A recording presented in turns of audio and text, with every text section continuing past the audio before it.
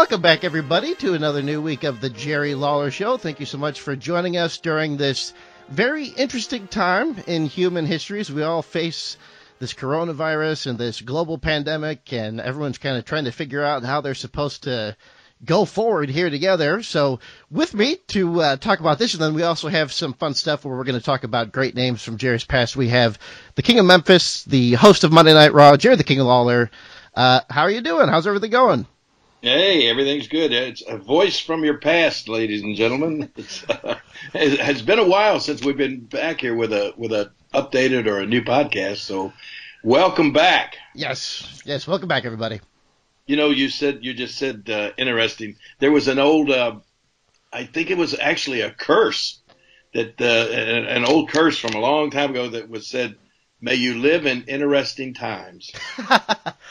That's funny. And I used to hear that saying, and I would think, well, what does that mean? I mean, why is that a curse? And I think we're finding out right now. You know, if things aren't in a turmoil or things aren't all apple cart upset one way or the other, then things are going along smooth. But I would say that right now we're living in interesting times. Every time you turn around, there's some new bad news or something going on. So I think we're living that curse right now. Well, I know you've said that you're kind of a Twitter and news person, and I personally have been addicted for like 48 hours to just constantly refreshing and seeing what the new news is.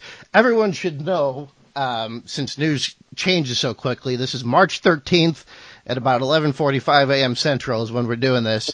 The latest thing is the Masters, I believe, were canceled. And I don't think anything else has happened today so far. But the big thing is tonight, obviously. Well, you just told me that you heard. The late night talk shows, yes. Yeah, the late night talk shows are, I guess, going to go into reruns. And I saw that this is really big news, but this may be great news as far as I'm concerned. Joy Behar has said that she's not going to be on The View anymore because of coronavirus concerns.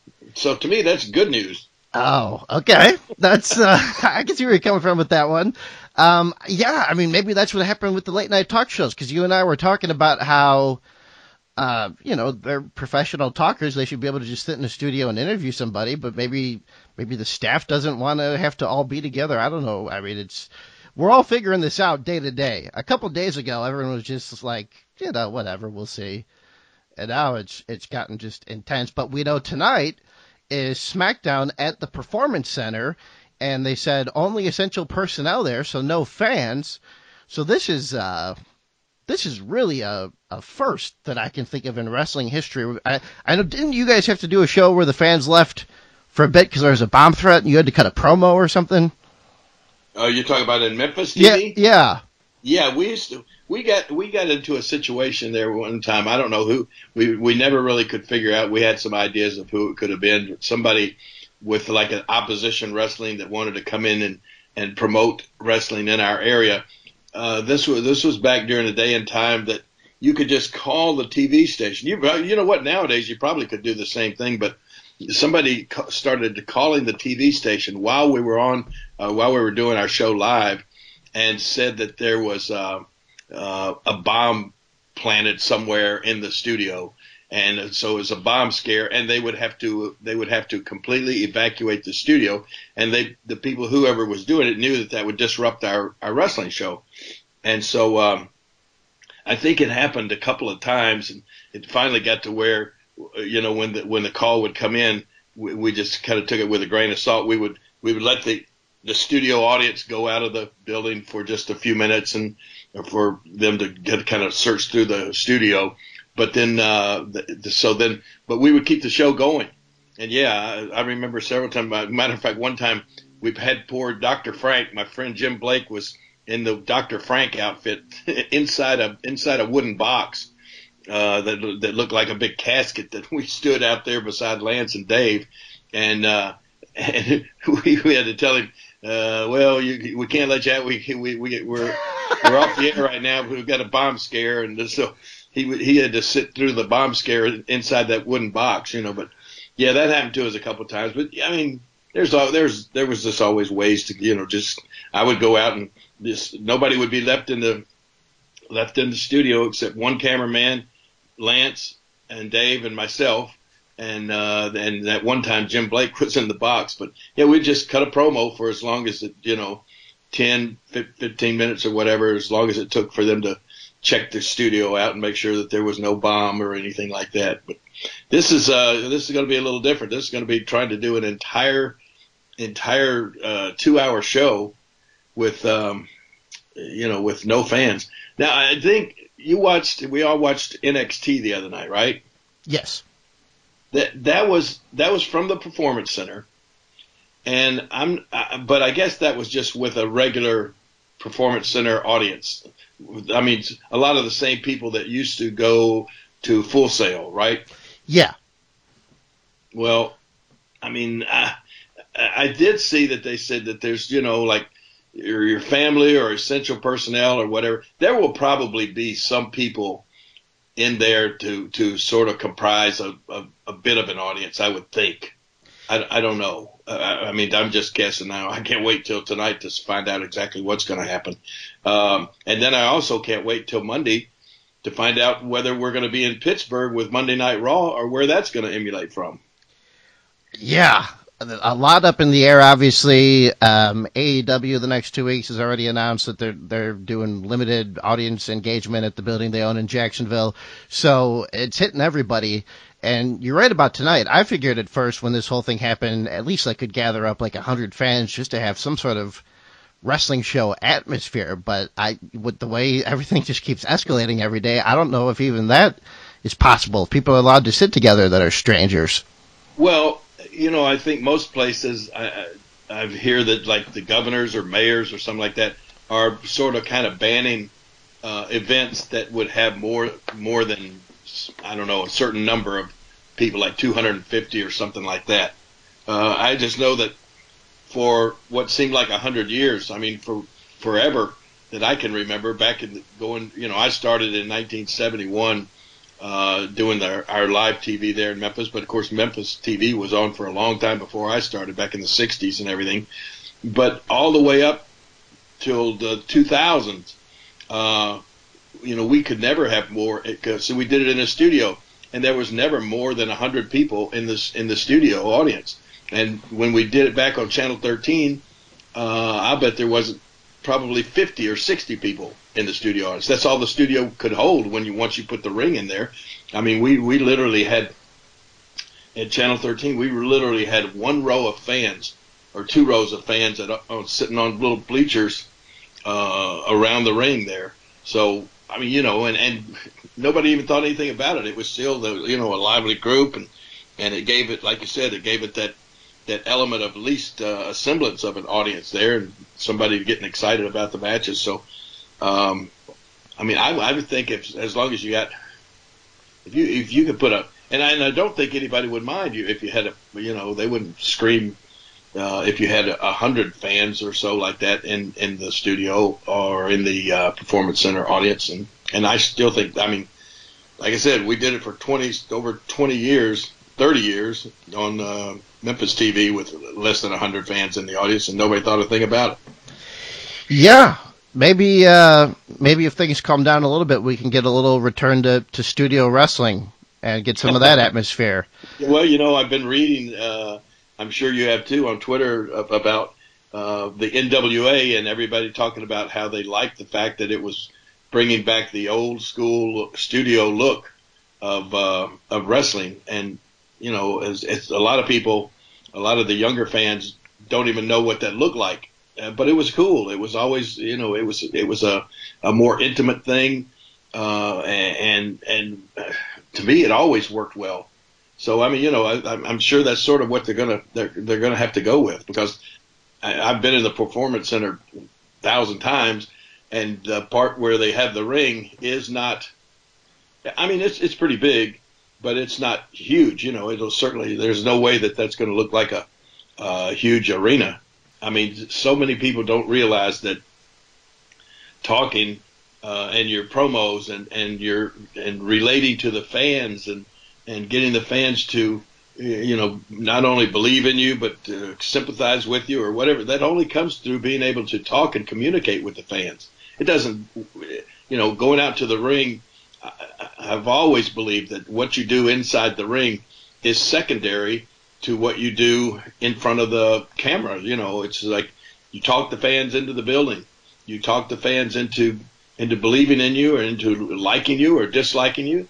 And that doesn't come from what you do inside the ring. So I think that this can be a great opportunity to get some guys over and some women over because they'll have more. I think more of an opportunity to express themselves, to talk to the fans, and to me that's always a good thing.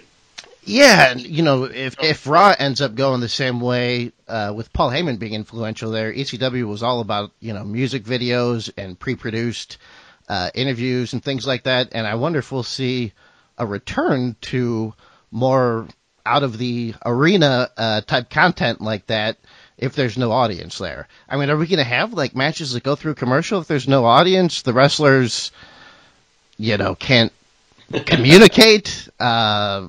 I mean, it's just, we'll find out tonight. The listeners will know by the time they're listening, I guess. May we live in interesting times. It's going to be interesting to find out exactly what's going to happen. Excuse me. All right. You and I have talked about this. I did an interview late last night with CBS Sports Radio, I think out of maybe Houston. And the guy, of course, all the announcer wanted to talk about was, is WrestleMania going to be canceled and the coronavirus and all of this kind of stuff? And then he got around just to talking to me personally. And I think it started at like 10:20 last night and the Central Time. And so I don't even remember. But anyway, I had to clear my throat a couple of times. And the guy said, King, I've noticed you're clearing your throat and coughing there a little bit. And we noticed that, of course, that may be one of the symptoms of coronavirus, and you're in that age limit where it could be really bad and everything. Are you not concerned, or are you feeling any kind of symptoms? And I had to go in to explain to the guy about. I took the whole interview away from the coronavirus and went back to when I had my cardiac arrest on Monday Night Raw. And I explained how that all went down, and that the fact that that they shoved that ventilator down my throat while I was basically dead, and of course they're trying to save my life, but it did that ventilator in my throat had some lasting effects. I mean, I've been back to the doctor 4 or 5 times since then just to have my throat checked because of. It's one of the things that just came with that. After I got the ventilator out, it's like I have to constantly clear my throat. It's like, and it's, believe me, it's rough on Monday nights. I have my finger on the cough button, and sometimes you can probably hear my voice going, but that was just a one of the things that happened along with the cardiac arrest. So anyway, if you hear me clear my throat every now and then, that's the problem. I don't have the coronavirus. I just have damage to my vocal cords is what the doctors told me. That they said, they looked down there and said, yeah, that was caused by that, that ventilator being kind of shoved down your throat. And they said sometimes that will clear up and sometimes it never clears up. And in my case, I don't think it's going to ever clear up. It's just something I'm going to have to live with, Yeah, we're going to be in some trouble if every time somebody clears their throat, everybody evacuates the area. But I mean, it's interesting. I was watching some of Colbert actually, just because I was interested in the fact they had no audience. And how can you stand to watch that guy? Don't of usually. Of all the talk show hosts I've ever seen, he is like the worst. Really? Now I respect your opinion on this with your talking and comedy and everything. I can't stand him. Who's your favorite? Oh gosh. Probably still Conan O'Brien. Oh, absolutely. Yeah, I love Conan. I grew up with that show being the hip thing for the kids back in the late 90s and 2000s. So, there'll never be another David Letterman though. Oh, I just posted something about Letterman already showed how to do this. There's this hardcore fan who's got tons of videos up on YouTube, and there was this show he did from an empty airport, like in the 80s. Really? Because remember, he was just all about playing with the formula and, switching up expectations. So yeah, he just did this whole show. It was ridiculous. That was what Letterman was doing in the 80s. But anyways. And speaking of Letterman, and you said you were watching, the same thing happened to me yesterday. Something came out. I don't know what I was looking for on the internet, but I was on YouTube, and all of a sudden one clip came up of Andy and I on Letterman. There you go. And then you know how you go on YouTube and all of a sudden something else will come up, and when you finish watching that, something related to that video will come up. Well, somebody had put up an entire and it was over 2 hours long, but it was back to back every episode of David Letterman's show that Andy Kaufman was ever on. Oh, I think that's probably the same guy that I watched. Really? Yeah. Well, it was really cool, and all of a sudden, next thing you know, I've started watching that, and I didn't even realize myself. I never realized how many times Andy was on there talking about our match. Oh, that's interesting. Oh my gosh, he talked about it and built it up 2 episodes before we were ever on there. He wanted to show.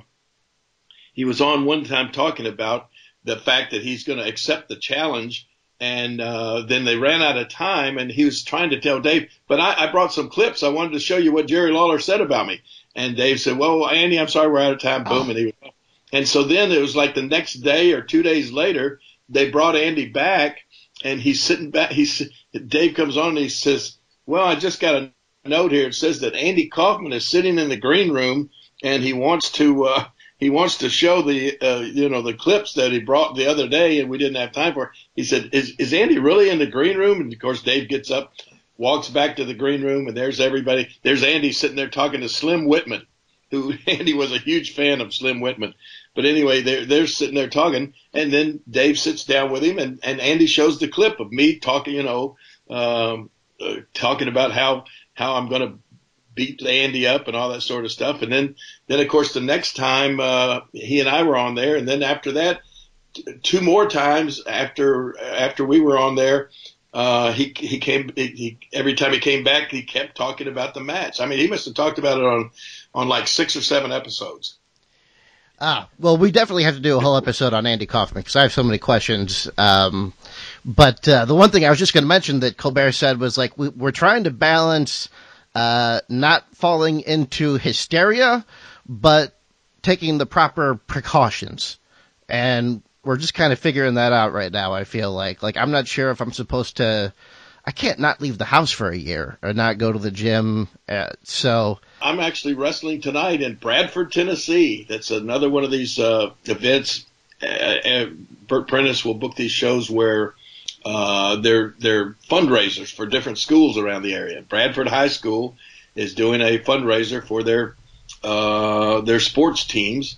And the principal of the Bradford High School is going to be my partner against Doug Gilbert and Matt Riviera. And so that I called Bert yesterday and I said, Bert, I'm really having second thoughts about going to this thing. Oh my gosh. If you don't come, I'll have to cancel the show. We can't have the show if you're not there. And so anyway, we talked a little while. Bert Prentice is able to talk me into anything. And so the next thing you know, I said, okay, I'll be there. I said, but you gotta have the mat and everything all sanitized. And he said, oh, I promise. I swear I will. I'm sure he'll have a can of Lysol out there, spray the mat down before the show. But I'm going to go ahead and do the show tonight. And I just think, like you said, you cannot not go out of your house. You can't. I just think you can't let this change your whole life. Yeah, maybe not a slap on the hand for every fan of the building during your entrance.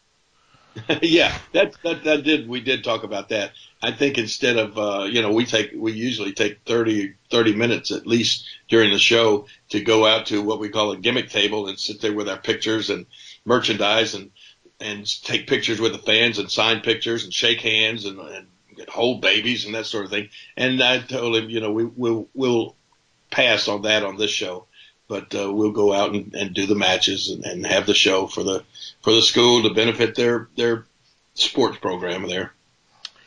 Yeah, I really felt bad. There's a company in Ireland that I really like called OTT who had their biggest show of the year coming up this weekend, and they had to cancel, and somebody actually created a GoFundMe, and they've raised like $5,000 of fans just donating to try to help the company because it's such a big financial hit for them. Thankfully, when you're talking about WWE, it's not a matter of survival like that. It's just producing content for the TV contracts and figuring out how to do that. Yeah, and back to the WWE, and the reason that guy, the CBS radio, called me last night, they want to talk about WrestleMania. And that, of course, is everything, like you said, everything, even late night talk shows now are being canceled. And that's one of the things that I think they're just jumping the gun on. I don't know. I think that's the knee-jerk panic reaction to go ahead and cancel these things so quickly. But as of right now, as we speak, doing this podcast, WrestleMania is still on. It hasn't been canceled yet. Yeah. I'm nervous about that one. But we will see. When you say you're nervous about it, you're expecting the shoe to drop any minute, right? I'm just wondering how we're possibly going to pull off an international gathering of 70,000 people in a month or whatever it is, a couple weeks. But I hope it's not. I would love to see. I just don't know what's going to be allowed. Like, I'd love to see it move to some sort, like a 1,000-seat arena or something where you can have. I think it's a great card, and you can't just say, all right, all these matches are going to get postponed for the summer or something like that. Like, they're being built up for right now. Yeah, I don't see any way that you could just say, we're going to come back and try to do this in July. Oh, yeah, well, I take it back. I guess you could. I guess you could still, work on that same build all the way up till July and add some more matches to it. But I think the fact that it's in an outdoor, open-air stadium makes it somewhat different than if everybody were crammed up, inside an indoor arena. I don't know, but then baseball they've already canceled, or at least pushing back they canceled spring training. They're pushing back their start of the season for 2 weeks. Yeah, I was gonna ask about your Indians. So far it's only just 2 weeks postponed. Yeah. Okay. Right now that's what they're saying, but they stopped spring training. So I was looking at one of the guys that is on Twitter a lot, is a guy named Jason Kipnis. And he was the second baseman of the Indians for a long time, and now he was a free agent, and I guess it looks like he signed with the Chicago Cubs now. But he was on Twitter last night saying, the baseball players are concerned, like, what's going to happen? They're really not telling us anything. We don't even know if we're going to get paid. And somebody came on and said, oh man, that's pretty shallow. You're worrying about getting paid, and when people are dying and everything. And then he came back and said, hey, everybody worries about themselves, and that's one of the things that I think anybody would worry about. Are you going to have an income during this crisis? So well, that's the very sad reality to a lot of this that we're not really talking about right now because we're so focused. I mean, I know you're not supposed to talk about the economic impact, but there's a lot of people, businesses that are week to week, month to month, paycheck to paycheck, that are just getting hammered right now, and I'm just nervous about where this is going to be in a few months. Yeah, exactly right, and that's why and the thing that if you sit and watched any of this on television, you realize that unfortunately, it's so sad that this thing is all of a sudden, with everybody's future at stake in one way or the other, this whole thing is being politicized by the people that are, that control our lives, all the politicians.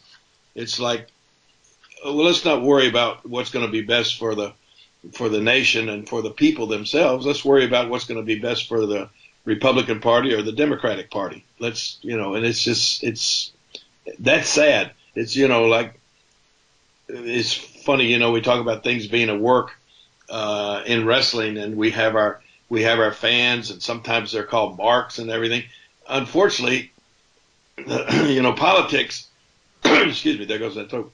Politics is the biggest work of all, and you're forced to be a mark. We don't have any choice. Yeah. At least watching wrestling, you have a choice. You can watch it or not watch it. And in politics and the way the world's run, we're forced to be marks, and the politicians are pulling the strings, and we can't really do anything about it. Yeah, it is disappointing to me. I thought maybe this would be kind of like 9/11, and I know this isn't that bad yet, but I thought maybe we would just all come together for like a week and like support each other, but no, the political stuff didn't end for a second.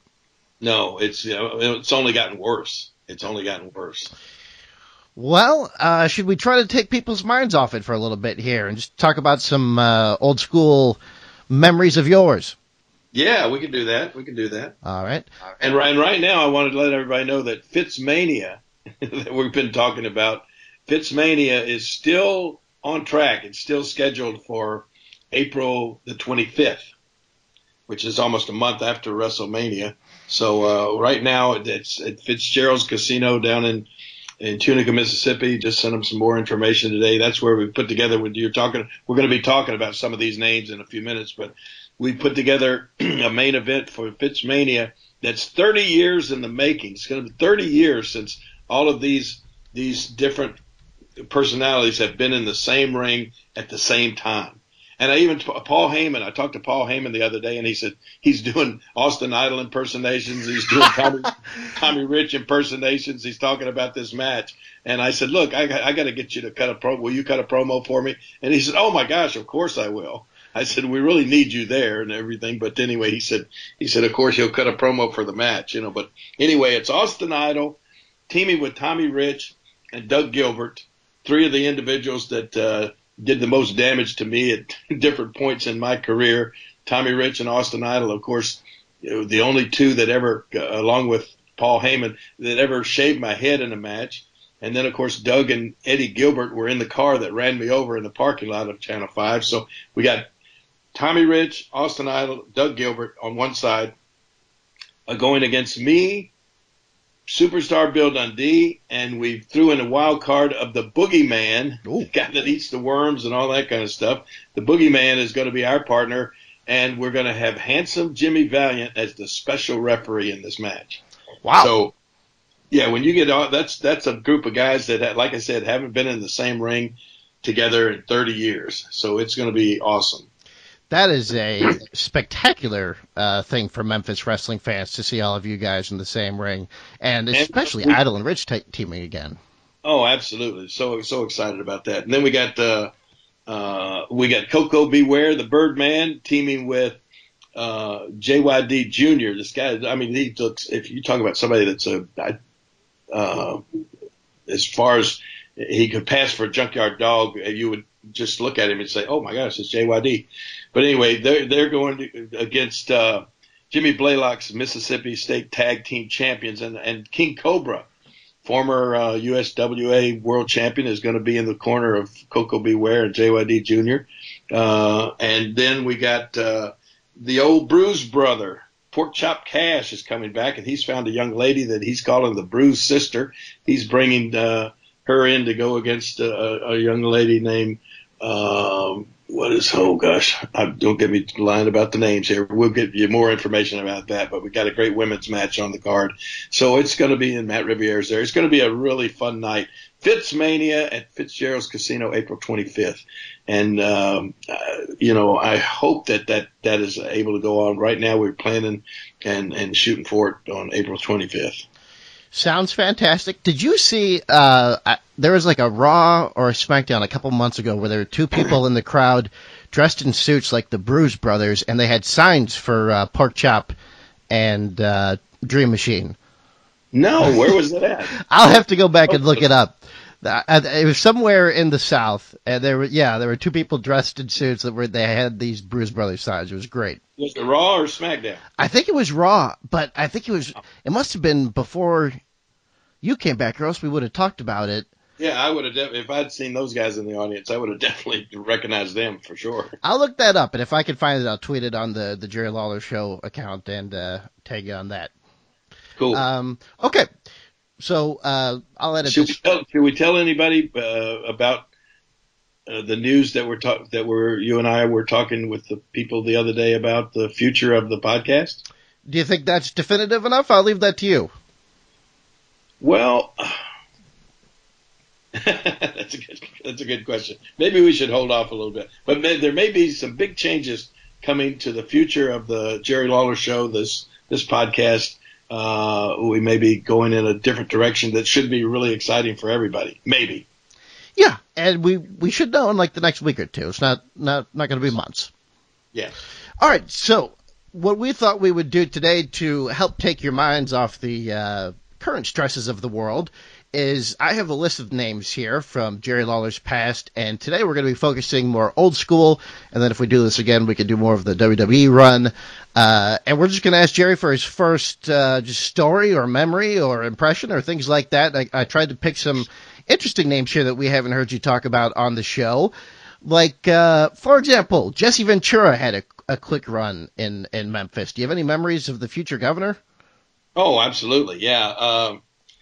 Jesse came down and he got involved with, it was about the same time that Andy Kaufman was there. And so Jesse, excuse me, came down and the best I can remember, he won the heavyweight championship from me. And the reason I know that he never lost it, I just saw Jesse not too long ago. Well, actually at WrestleCon last year, and I was walking past, and Jesse was sitting at his table, and I just kind of waved, and he saw me, and he said, "Oh my gosh, come here!" And he had a long line of people that he was, that was waiting to get his autograph. And all of a sudden, he stands up, he puts his arm around me, and he cuts a promo to everybody that was in his line. He did. I mean, just an old school promo. And he said, "Hey, everybody, look at this, Jerry the King Lawler." And he said, "I want you to know this is in my book. This is actually in my book. I am the only man, the only wrestler that ever came to Memphis, Tennessee and beat Jerry Lawler for the World Heavyweight Championship and never lost it back. I never lost the title back to Lawler." And that was the statement. And he's really proud of that fact, that I guess that they're so proud of it that he put it in his book. But yeah, Jesse came down and it looked like we were going to, he was really, really popular at the time, and it looked like we were going to get a long run out of Jesse and I, and involve Andy Kaufman as well. And then once he won the title, and he went back home, and something, this part I'm just a little vague on, but something happened health-wise to Jesse's daughter. Oh. And he was unable to come back and do the booking. Something happened, and he had to take some time off from wrestling, and so we had to go in a different direction. But that was the deal where we had to say that I think we had to say that he lost the title somewhere up in Minnesota or something like that. But yeah, he did come down. We had a couple of matches. He won the Unified Heavyweight Championship, and then he didn't come back to defend it. So he's got that in his book, and that's his big claim to fame now. For some reason, he's the only guy that beat me and didn't lose back to me. So, but yeah, no, Jesse was fun to work with. I'll never forget, that was in one of the matches. I think it was a deal where Jimmy Hart. I think Jimmy Hart was bringing in people, and we worked it where Jimmy Hart brought in Jesse, and then we, for some reason, I don't even remember how, this guy named Ted Gianolis. Does that name ring a bell? That one actually doesn't. Ted Gianolis was the San Diego Chicken. Oh, okay. Yeah, the San Diego Chicken was going around the country. He was huge at that time. And this guy in this chicken suit, he was the mascot for the San Diego Padres at the time. And then he started making appearances all around the country at different kind of personal appearances. And so then we had him come into Memphis and into our territory, and he did the wrestling circuit there for a while. So I remember one of the big matches with me against Jesse Ventura.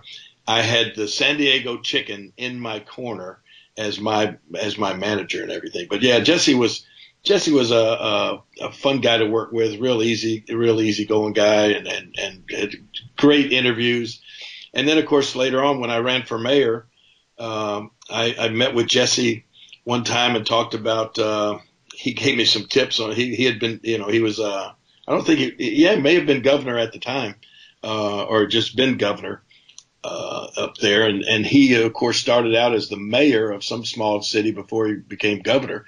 And he just gave me some tips and told me a few things about, I was in this race for the mayor of Memphis, and I said, Jesse, what do you have to do? What does the mayor do? And he said, nothing, absolutely nothing. I said, what do you mean? He said, no, you don't have to do anything. You're just like a figurehead. You have all these people around you that you tell them what to do, and they do everything, and you don't have to do anything. He says, the easiest job in the world. I said, okay, cool.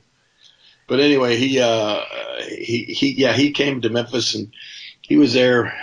Don't put me on the spot to say how many weeks that he worked there with us in Memphis, but he was a fun guy to work with.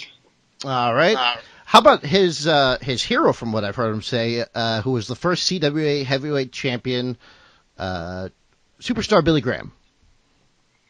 Well, Superstar Billy Graham was a cool guy too, and I didn't know what to. I'd heard a whole lot about the guy and seen a lot about the guy when he was up in WWF at the time, before he came to Memphis, and we got Superstar Billy Graham to come in when, of course, he had already finished up his WWF run, and he was on the towards the end of his career, but we brought him in as the CWA World Heavyweight Championship. This is when Jerry Jarrett and I started up our own promotion there in Memphis, and we wanted to have of course a world championship. So we started our own organization called Continental Wrestling Association, CWA. I just sat down and drew a logo for it and all that sort of stuff, and made the championship belt. I think I actually, if I remember right, actually made the belt myself. It's sort of like, remember, when you were a kid and you made a cardboard belt, a championship belt, and all that kind of sort of stuff. Well, this was a little not too much further advanced than that, but I actually made this belt, metal, leather, and all this kind of stuff. And I stretched my artistic abilities to their limit doing that. But anyway, I made the championship belt myself, and we brought in Superstar Billy Graham as the CWA world champion, and I worked with him, and became that's when we became the CWA world champion, and that established that in our Memphis territory at that time as a new, because up until then we had always been under the NWA banner, and so this was our way to get out from under the NWA and start on our own, because Nick Goulas was still running in Memphis. This was when Jerry Jarrett and I first split off and became our own company, and Nick Goulas was still NWA. So we started up our own organization called CWA, brought in Billy Superstar Graham to kind of legitimize it, and it did. I mean, he was, everybody knew Superstar Billy Graham. I mean, he had such a huge run in the WWF at the time. So he was cool. I mean, he was the guy. He was one of the first guys that, I guess, kind of set the tone on the way I like to work. I like to work with big guys where I was the, total underdog in the match. And of course, there wasn't anybody that was any bigger than Superstar Billy Graham at the time. So, easy to work with, just real easygoing guy. I mean, I didn't know anything about him and didn't get to know too much about him either, because he wasn't there with us very long. But he came in and did the job for us really well. I mean, he legitimized our whole company there by coming in as a champion. Okay, another couple of big guys who I think you had some matches with that people still enjoy watching, the Road Warriors.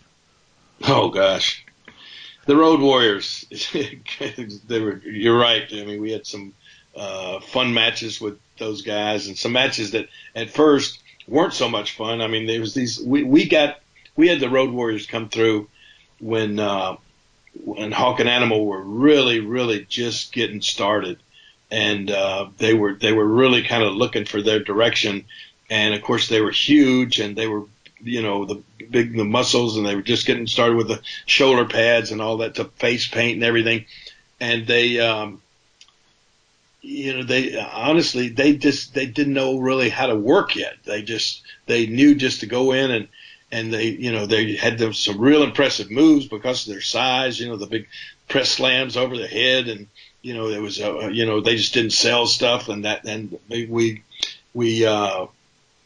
never forget. I think it was me and Austin Idol working against them, and man, Austin Idol and I at that time we were partners in Memphis, and we were like an unbeatable tag team in Memphis. We were the top guys, and all of a sudden here comes the Road Warriors, and we showed some footage and some and interviews of them coming in before that we got them there actually live at the Coliseum. But the one thing I'll never forget, this was I can't remember what year, but of course it was after I think it was after the Andy Kaufman stuff, but where the pile driver was, that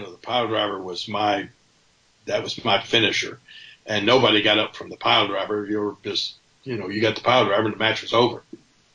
And so, I'm talking to these guys before the match, and I don't even know why or how, but I had the idea. I told Hawk, I said, look, I'm going to set you up, and I'm going to give you the pile driver.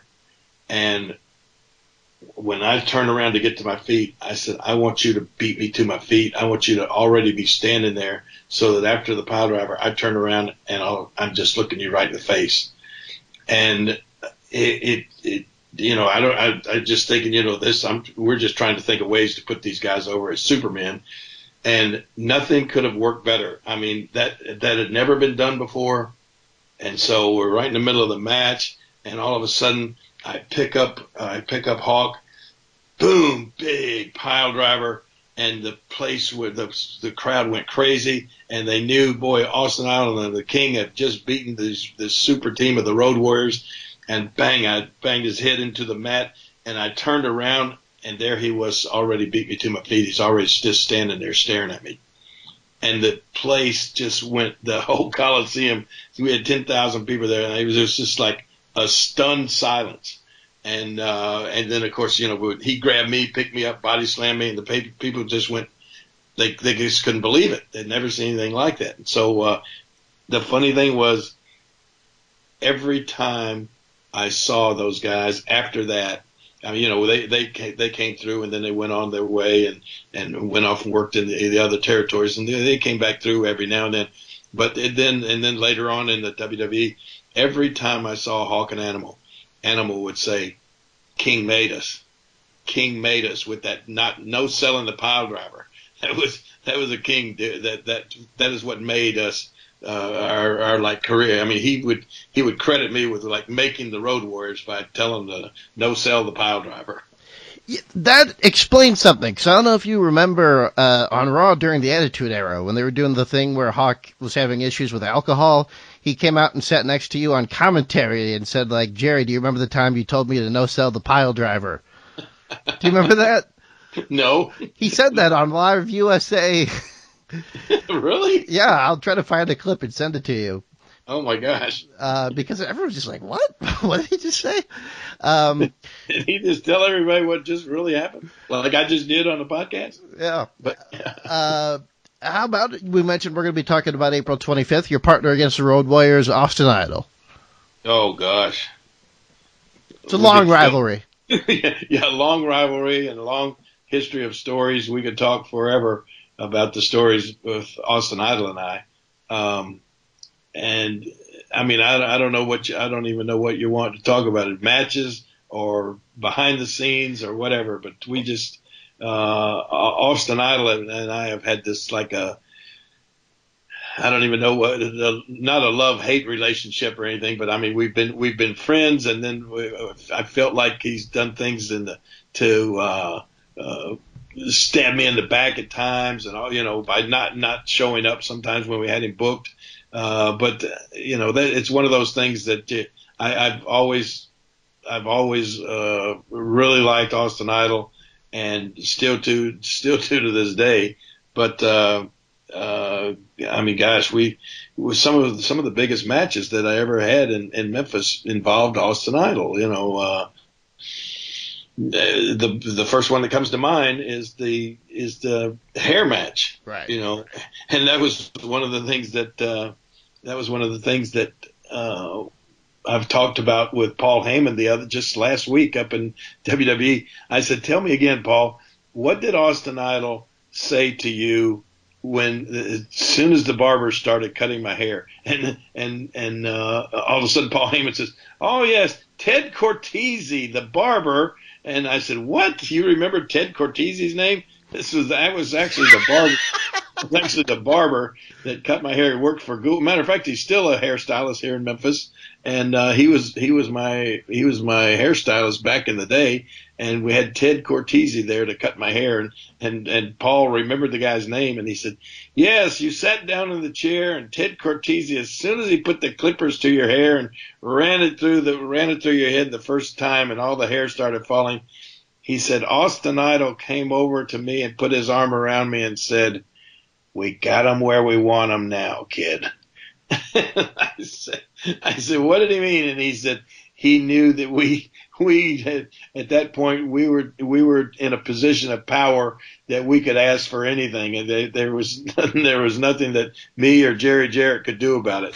And trust me, he and Austin Idol, they used that on us for a long time. I mean, that was one of those deals where I mean, then that's happened throughout wrestling. A wrestler get themselves in a position of power with the promoters where they can just pretty much demand anything, because when they started shaving my head, they were the hottest things in our territory, and there was they could pretty much call the shots from that point on. I never thought about that part of the territory where you had to be a little careful with how strongly you put over outsiders who are coming in for a few weeks. Oh my gosh, without a doubt. That's why we could see it happen around the country with different territories. You get somebody over stronger than somebody that's going to stay full time in your territory. I mean, that's why that was the way that we lasted in our Memphis territory, Jerry Jarrett and I. That's the only reason we outlasted the other territories, was because I was always the guy that was kept as the top talent, the top good guy or bad guy, whatever you want to say. I was the top guy, and we knew I wasn't going to go anywhere because I was part owner of the territory. Whereas on all the other territories, their top guys, when Vince or WCW came into existence with cable TV in the mid '80s, all those top guys said, "Hey, I want to be seen on cable TV, where I'll be seen all over the world rather than just in these local markets like wrestling had been done all the years up till that time." And so all the top guys left these other territories and went to either Vince or went to WCW, and the territories just kind of withered up and died on the vine because they didn't have their top talent anymore. And that's why we were always careful to keep me as the top guy, so that then after that we could still bring in anybody and make them, seem a worthy opponent for me, and keep the fans' interest, and still be able to compete with WWE or WCW at the time. All right. Well, while we're talking about you and Paulie reminiscing about one of the most infamous nights in Memphis wrestling history, I'm sure you have more than you can tell us about Tommy Wildfire Rich. Oh gosh, yeah, Tommy Rich. It goes all the way back to when he was Tommy Richardson, and he lived in Hendersonville, Tennessee, and I don't remember exactly who he was friends with, or whether it was I guess it was Jerry Jarrett or maybe Eddie Marlin, family friends. And I remember going up to Jerry Jarrett's house, and back behind his house, he had like an old barn, and he had set up a ring in that barn, and it was like hot. It was right in the middle of summertime, and it seemed like 150 degrees in there. And we'd go up there, and he didn't ask me to come very often, but he did ask me to come up and work out one time with Tommy Rich. And this was just, I mean, he was maybe 16 or 17 years old. I mean, just really, hadn't even had a match yet. And so I remember going up there and working out and helping him get ready to start there in Memphis. And oh gosh, one of my all-time favorite matches was it was me and Tommy. It was me and Tommy in a championship match, I believe. And I had already done something to where, and this is all the way back at Channel 13. He was just getting started, and I had already done something where his ribs were taped up, and we were having the title match, and Sam Bass was in my corner.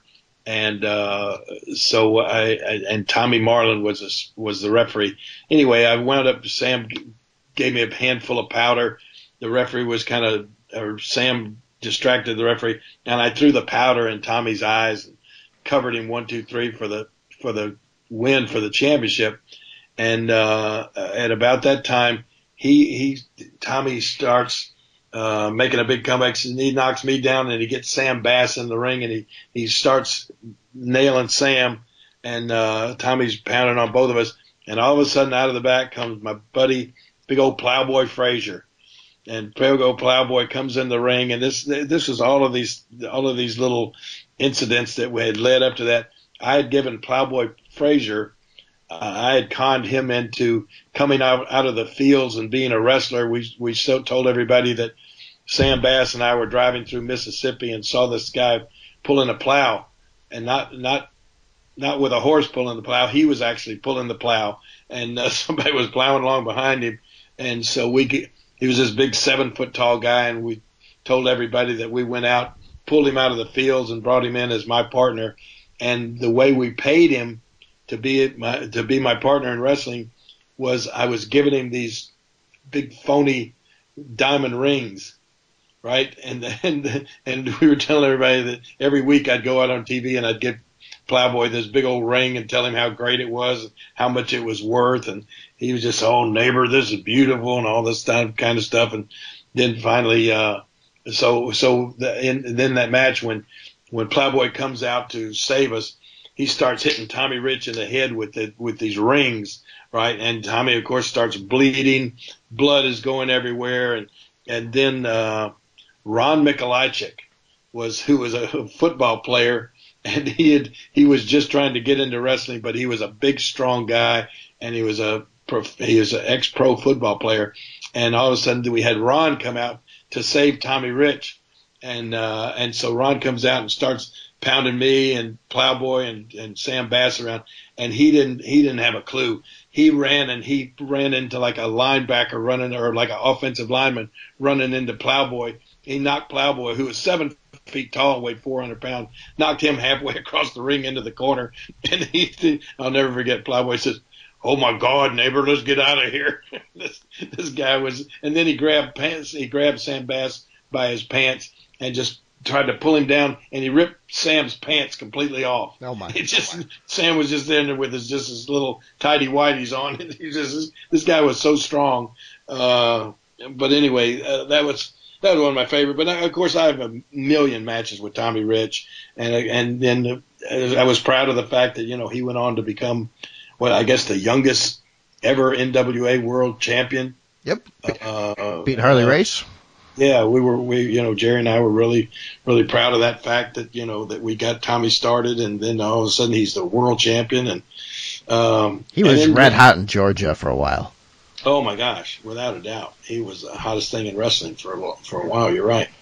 And then of course he's the great thing about him is he's still around, and he's still around Memphis, and I think he's living in Atlanta now, but he's still he'll come back and work with us at a moment's notice, and he's going to be back here April 25th.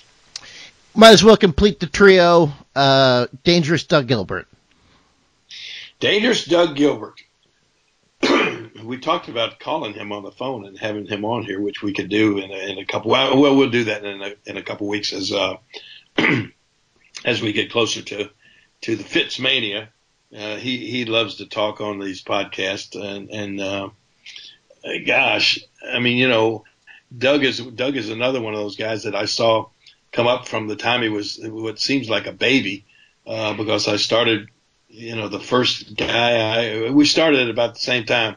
Doug's father, Tommy Gilbert, he was the first guy ever won the Southern. I won the first championship, the Southern Heavyweight Championship from Tommy Gilbert, and then we went on we worked together a lot, and then of course all of a sudden after Tommy had been around a lot, and then all of a sudden here comes Eddie Gilbert, Tommy's son and Doug's brother, and man, we had a great run with Eddie, and it was. I told people this a lot. I think there was some sort of a little bit of a family dissension there because Eddie grew up, you know, as a kid watching, you know, living at home with his dad and his brother Doug and his dad Tommy, and watching wrestling from the time he was a baby.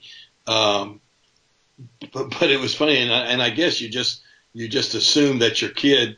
If your kid is growing up watching you in the ring, that he's going to be your biggest fan. But in actuality, some kind of way, Eddie grew up and he was my biggest fan. And I really never really said anything about it, but Tommy would joke about it sometimes, you know, like, hey, you know, here's my kid and he's your biggest fan. But anyway, Eddie, throughout his career, he sort of patterned his career after mine, and sort of tried to emulate me. We did, you know, he became the king, and he threw fire and all of this sort of stuff. And he worked almost just, you know, just you watch his match, and he worked a lot like me. And so, and then of course Eddie or Doug came along, and their styles were Doug and Eddie's styles were very different. But Doug's, I mean, just a great worker, and he can you know go either way, good guy, bad guy, or whatever, and good talker, and man, it seems like now towards, you know, over the last 4 or 5 years, I've probably worked with Doug Gilbert more than I have anybody. I mean, it seemed like, you know, we were the two established guys that have stayed around the Memphis area our entire careers. And, you know, anytime anybody, Burt Prentice or anybody runs a show, we're the two guys, we're the two go-to guys, you know, so. When I came down to see you, Lance, and Dave, that was the main event, was you and Doug. Yeah, and that's going to be the main event tonight. There you go.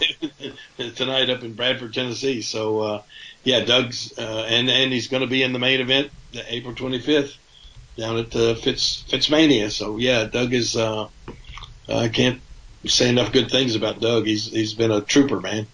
All right. How about Curt Hennig? Wow, Curt Hennig.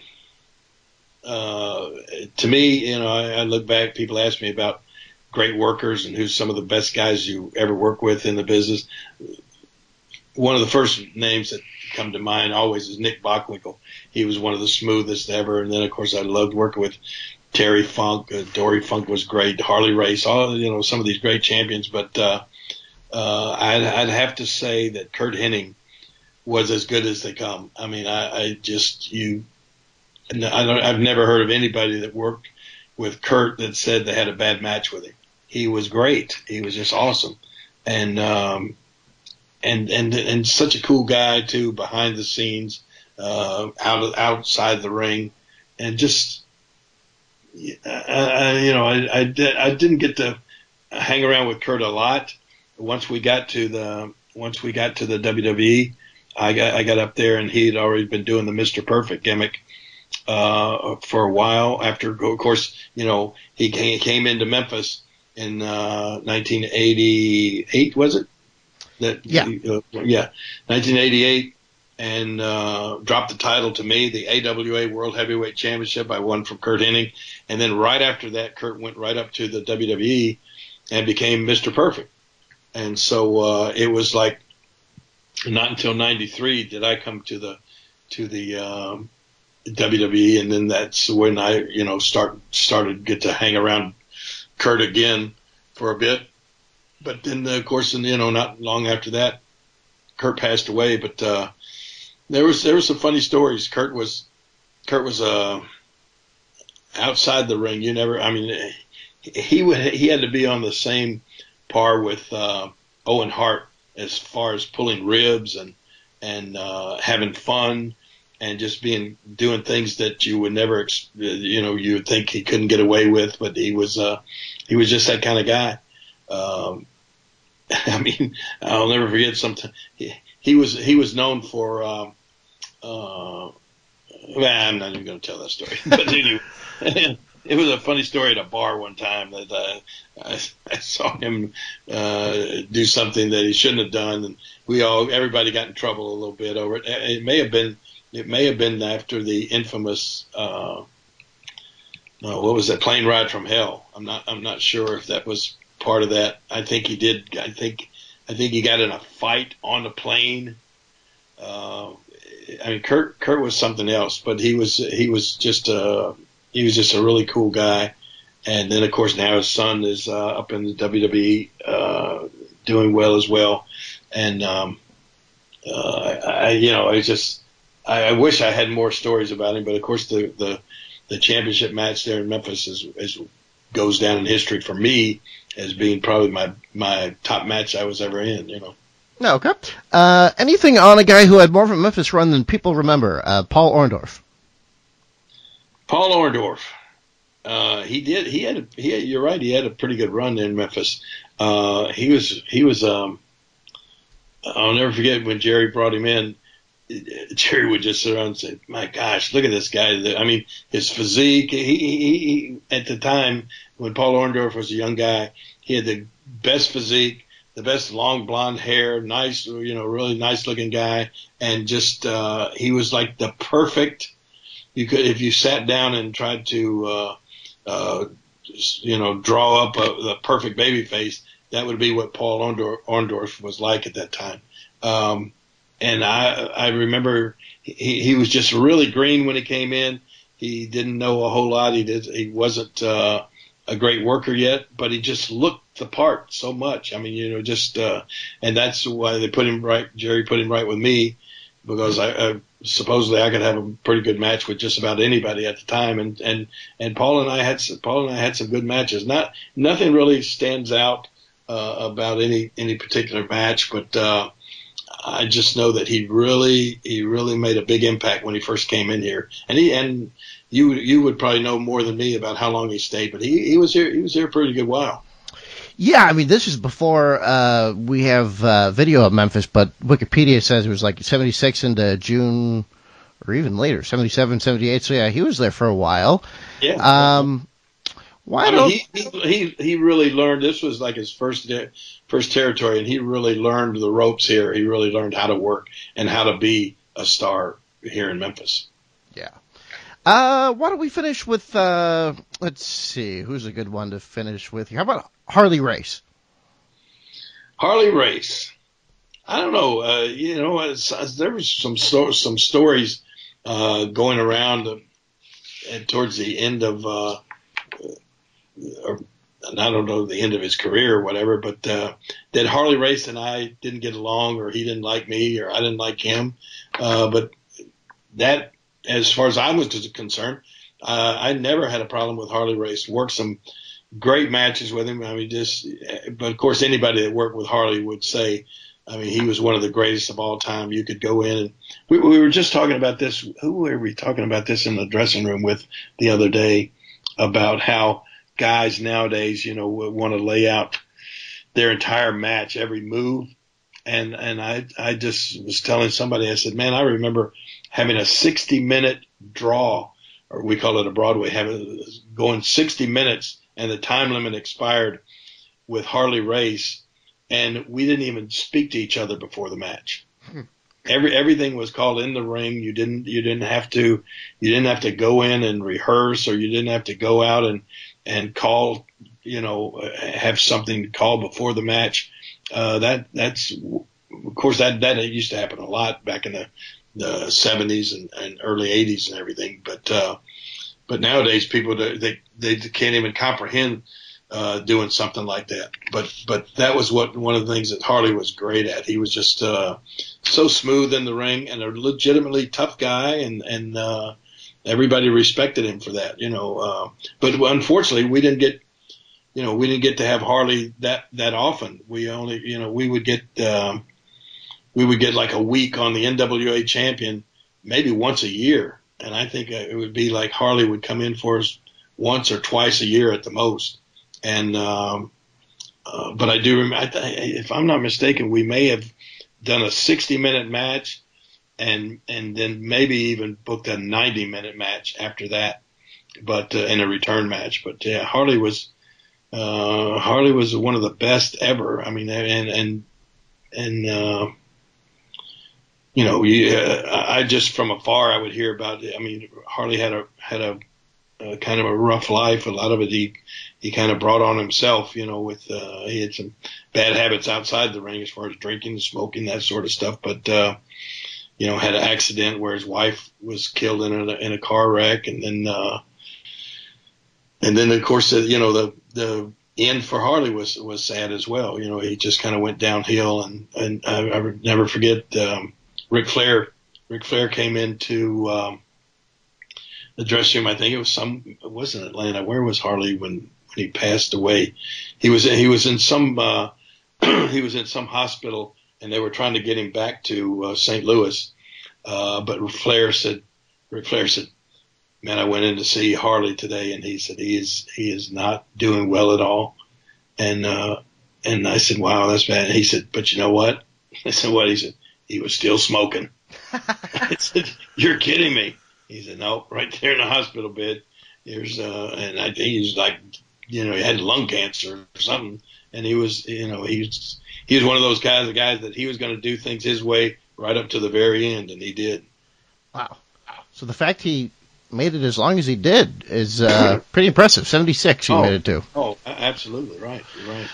All right. Well, I'm glad we did this today. We got so many more. I mean, I could sit here and ask you names for days, and we have many more shows. And I love the visual of you and Paul Heyman at Raw, just remembering the night that shocked Memphis, that is still so remembered, and will be kind of celebrated again on April 25th in Tunica. Tunica, Mississippi, Fitzgerald's Casino, and I'm going to get Paul to cut us a promo that we can use here on the podcast here in the next couple of weeks. If we do get to have the thing, I'm just looking there. I'm checking out Twitter right now to see if there's any news that's happened while we were doing the podcast here. All everybody's talking about is the fact that every place is out of toilet paper. Have you noticed that? Yeah, well, I saw pictures of people. I mean, they got like 10 stacks high of big things in their shopping cart. I'm like, come on, spare a square, as they said on Seinfeld. Help people out. Yeah, I saw it. They had a film at a Costco when they opened the doors somewhere. I don't know if it's California or where, at a Costco. And it was like one of those Black Friday things, at Christmas time, where they open the doors and people just go crazy and fight each other. Well, they were doing that trying to get the toilet paper. It was crazy. I mean, I saw something online today it was supposed to be some major report that said this could be something that's still affecting us in the fall. So we're going to have to figure out how to be, rationing this stuff. I think in the UK oh no, that was a joke that I saw actually. But yeah, this is, I don't know. We're just going to figure it out. Anything new on Twitter in the last hour? Well, anything can be toilet paper if you wipe your butt with it, I guess. That might have to be the philosophy going forward. People used to talk about the big Sears catalogs. They used to be like 200 pages or whatever. They say, well, at least it turned out to be good toilet paper if they kept them long enough. People are going to keep their junk mail now. Yes, exactly. All right. Well, I don't see anything. I don't see anything. Let's see. John Cena just says, I've been incredibly fortunate to be a part of some historic moments and there is a lot going on. But tonight, our family will bring entertainment to yours. SmackDown tonight on Fox. So that will be a historic moment tonight. This show with no audience, and John Cena is going to be there, right? I hate to say it, but it should do a pretty big number, right? Everybody's inside, right? And also Monday on Raw, we got Stone Cold Steve Austin coming back. Oh my gosh, I forgot that was this Monday. Oh, wow, that could be interesting. Yep. Well, stay tuned, everybody. We're all going to figure this out together. That's exactly right. All right. Well, thank you so much for your time today. Hopefully we provided a bit of a distraction to people. Anything else before we close out? No, that's it. Just everybody's in the wait and see mode. So check out. I just know you're saying check out SmackDown tonight, but you will have checked out SmackDown. But be sure to check out Raw Monday night. Find out where we are and what's going to happen. What happens with Stone Cold on 3/16 Day? All right, sounds great. We'll be back next week. Sorry we missed a few shows, but a little crazy. But we are back in the groove. And we'll talk to you next week. Thanks, everybody. Bye-bye, everybody.